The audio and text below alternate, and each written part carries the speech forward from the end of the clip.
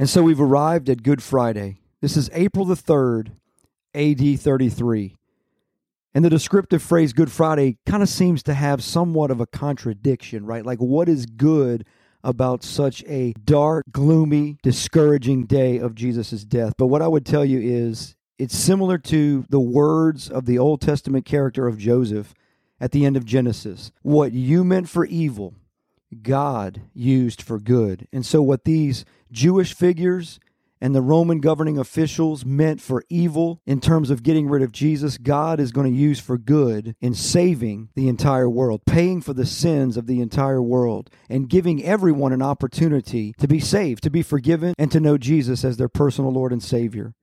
And so the teaching and the instructing of those who were open to Jesus' message has come to an end. The Last Supper with his disciples has concluded, and Jesus has finished praying, watching, and waiting in the Garden of Gethsemane. He knows that Judas has arrived with his band of soldiers carrying clubs and torches. So after a very meaningful meal with his disciples, Jesus has been awake all night, praying and spending time with his Heavenly Father. Now physically and emotionally exhausted and sleep deprived, his betrayer comes to hand him over to the religious leaders. Judas has told them, "My signal will be a kiss." So he kisses Jesus after a basic greeting, and the mob steps in while Judas escapes into the night. Jesus tells them that they had every opportunity to arrest him while he taught in the temple every day.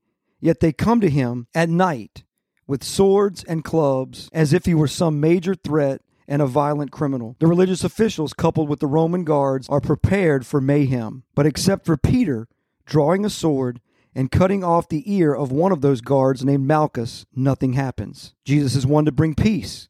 He's even called the Prince of Peace. But the arresting brigade sees him as a serious threat. Perhaps their hatred for him had so blinded them to this level. At this point, there's a long and arduous series of Jewish trials and Roman trials that Jesus endures. The first is an informal one before Annas, who is the father-in-law to the high priest. There's questioning and accusations, but nothing official is determined at the house of Annas. So he sends Jesus to Caiaphas, the high priest. Here there are representatives of the Sanhedrin and other Jewish religious leadership. They bring in shoddy witnesses, and no one is able to align their statements to get them to match up. The one thing they conclude is that Jesus committed blasphemy by declaring that he can tear down the temple and rebuild it in 3 days. They also asked him, "Are you the Son of God?" Throughout all of their accusations and their harsh questioning, Jesus is silent to fulfill the prophecy that we see in Isaiah that said, "As a lamb is led to the slaughter, so he opened not his mouth." He remains silent. But here he speaks up and he says, "It is as you say." Interestingly enough, while this trial is going on, there's an outer experience happening with Peter and with John. They're gathered around a courtyard campfire. John has some access, and Peter follows him. John is able to, for some reason or another, get a little closer inside to witness what's taking place. There is a small crowd of witnesses seeing this trial, but Peter hangs out in the courtyard, and in doing so, he begins to be accused by various people that he was one of the 12.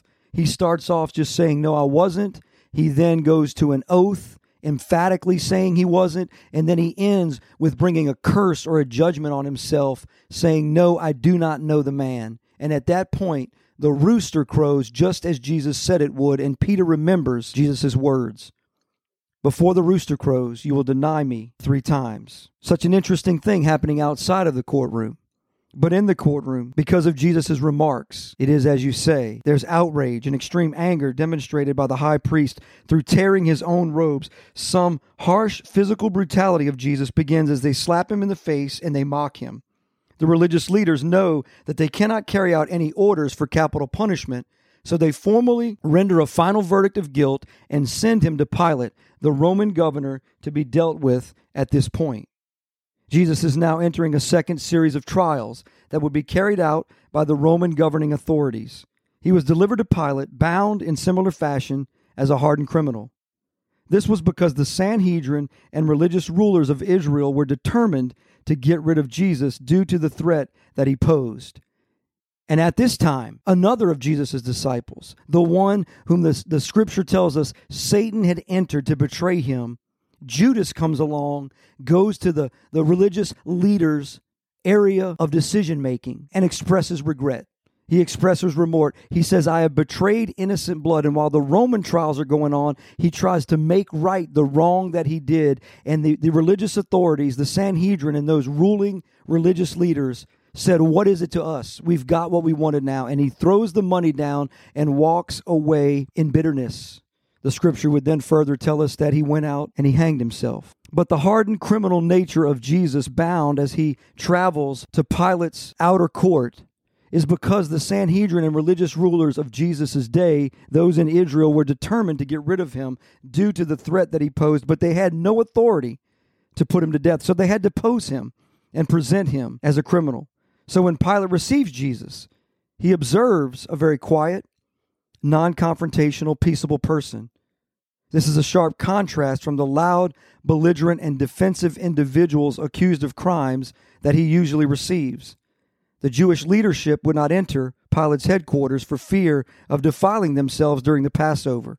And so in an effort to be understanding toward them, Pilate goes out to meet them and clarify the charges that are being brought regarding Jesus. The Sanhedrin and the Jewish rulers know that Pilate has no interest in theological matters, so they make up the charges to be more political. They say to him, Jesus is exercising civil disobedience, which could lead to an overthrow of Roman leadership. Furthermore, he is challenging the payment of taxes to Caesar and declaring himself to be king in order to establish his own kingdom. So Pilate asks Jesus, are you the king of the Jews? What will you say to your accusers? Don't you want to defend yourself? Pilate says. And Jesus simply says, it is as you say. Pilate sees Jesus as innocent and has no interest in carrying out his execution, so he looks for a loophole, a way out, to remove this matter off of his hands. As he continues to question Jesus some more, Pilate finds out that Jesus is a Galilean, so he transfers him to Herod for more interrogation and questioning. Herod is an eccentric ruler who is delighted to have Jesus because he thinks he will get a performance or a show out of him. When this doesn't transpire, Herod sends Jesus back to Pilate. And before he sends Jesus back, though, Herod does mock and ridicule Jesus along with those soldiers hanging out in his court. Once again, Pilate's initial verdict is not guilty, but he knows that the Jewish leadership will not accept this. To make matters worse, Pilate's wife sends word to him to leave Jesus alone, have nothing to do with this man. You see, she had a dream that has been haunting her ever since she experienced it. And now Pilate is in turn torn as to what he should do. And he decides to lean into a Jewish custom, thinking this will let him off the hook once more. Every Passover, it is customary to pardon or to free one individual. This time it's Barabbas, a criminal, a thief, and an insurrectionist. Pilate decides to put it to a choice of the people, and surely they will choose Jesus of Nazareth. But the Pharisees have taunted and stirred up the crowd to say, give us Barabbas. Pilate decides to have Jesus tortured and beaten. The Roman soldiers place a crown of thorns upon his head and press it in to mock his kingship. They hit Jesus, they slap him, and spit in his face. They mock him as a prophet, saying, tell us, who is it that hit you? All of this, from Pilate's viewpoint, should be enough. But it wasn't. So Pilate presents Jesus and asks, what do you want me to do with the one called Jesus of Nazareth? And the raucous crowd, ginned up once more by the religious leadership of the Jews, says, crucify him. Pilate says, why? What has he done? I find no fault in him. But they yell out louder all the more, crucify him, crucify him. Pilate steps up and he washes his hand in the basin at his seat of authority, symbolically saying, I am not responsible for this man's fate.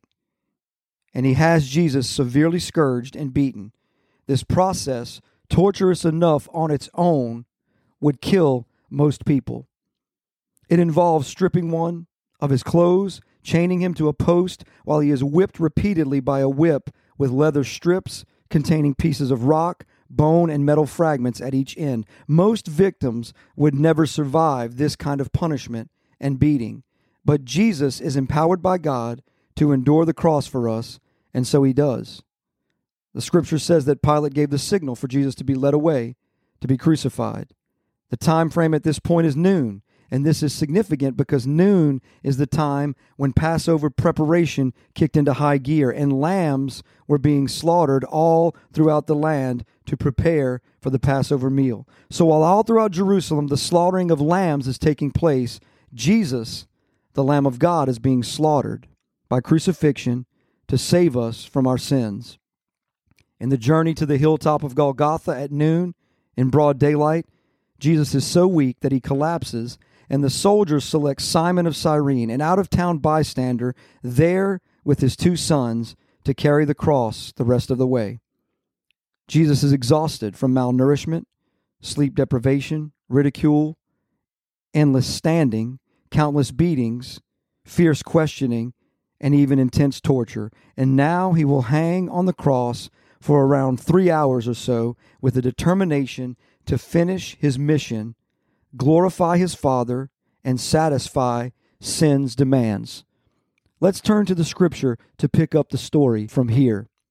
We find it in Luke 23, starting in verse 26. As they led him away, they seized Simon, a Cyrenian, who was coming in from the country, and laid the cross on him to carry behind Jesus. A great multitude of the people followed him, including women who were mourning and lamenting him.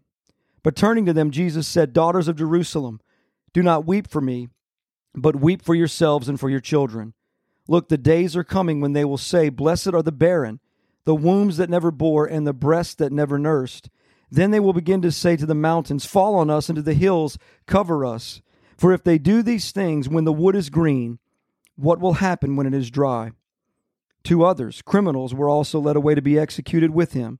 And when they arrived at the place called the Skull, they crucified him there along with the criminals, one on the right and one on the left. Then Jesus said, "Father, forgive them, because they do not know what they are doing." And they divided his clothes and cast lots. The people stood watching, and even the leaders kept scoffing. "He saved others. Let him save himself if this is God's Messiah, the chosen one." The soldiers also mocked him. They came offering him sour wine and said, "If you are the king of the Jews, save yourself." An inscription was above him, "This is the King of the Jews." Then one of the criminals hanging there began to yell insults at him also. "Aren't you the Messiah?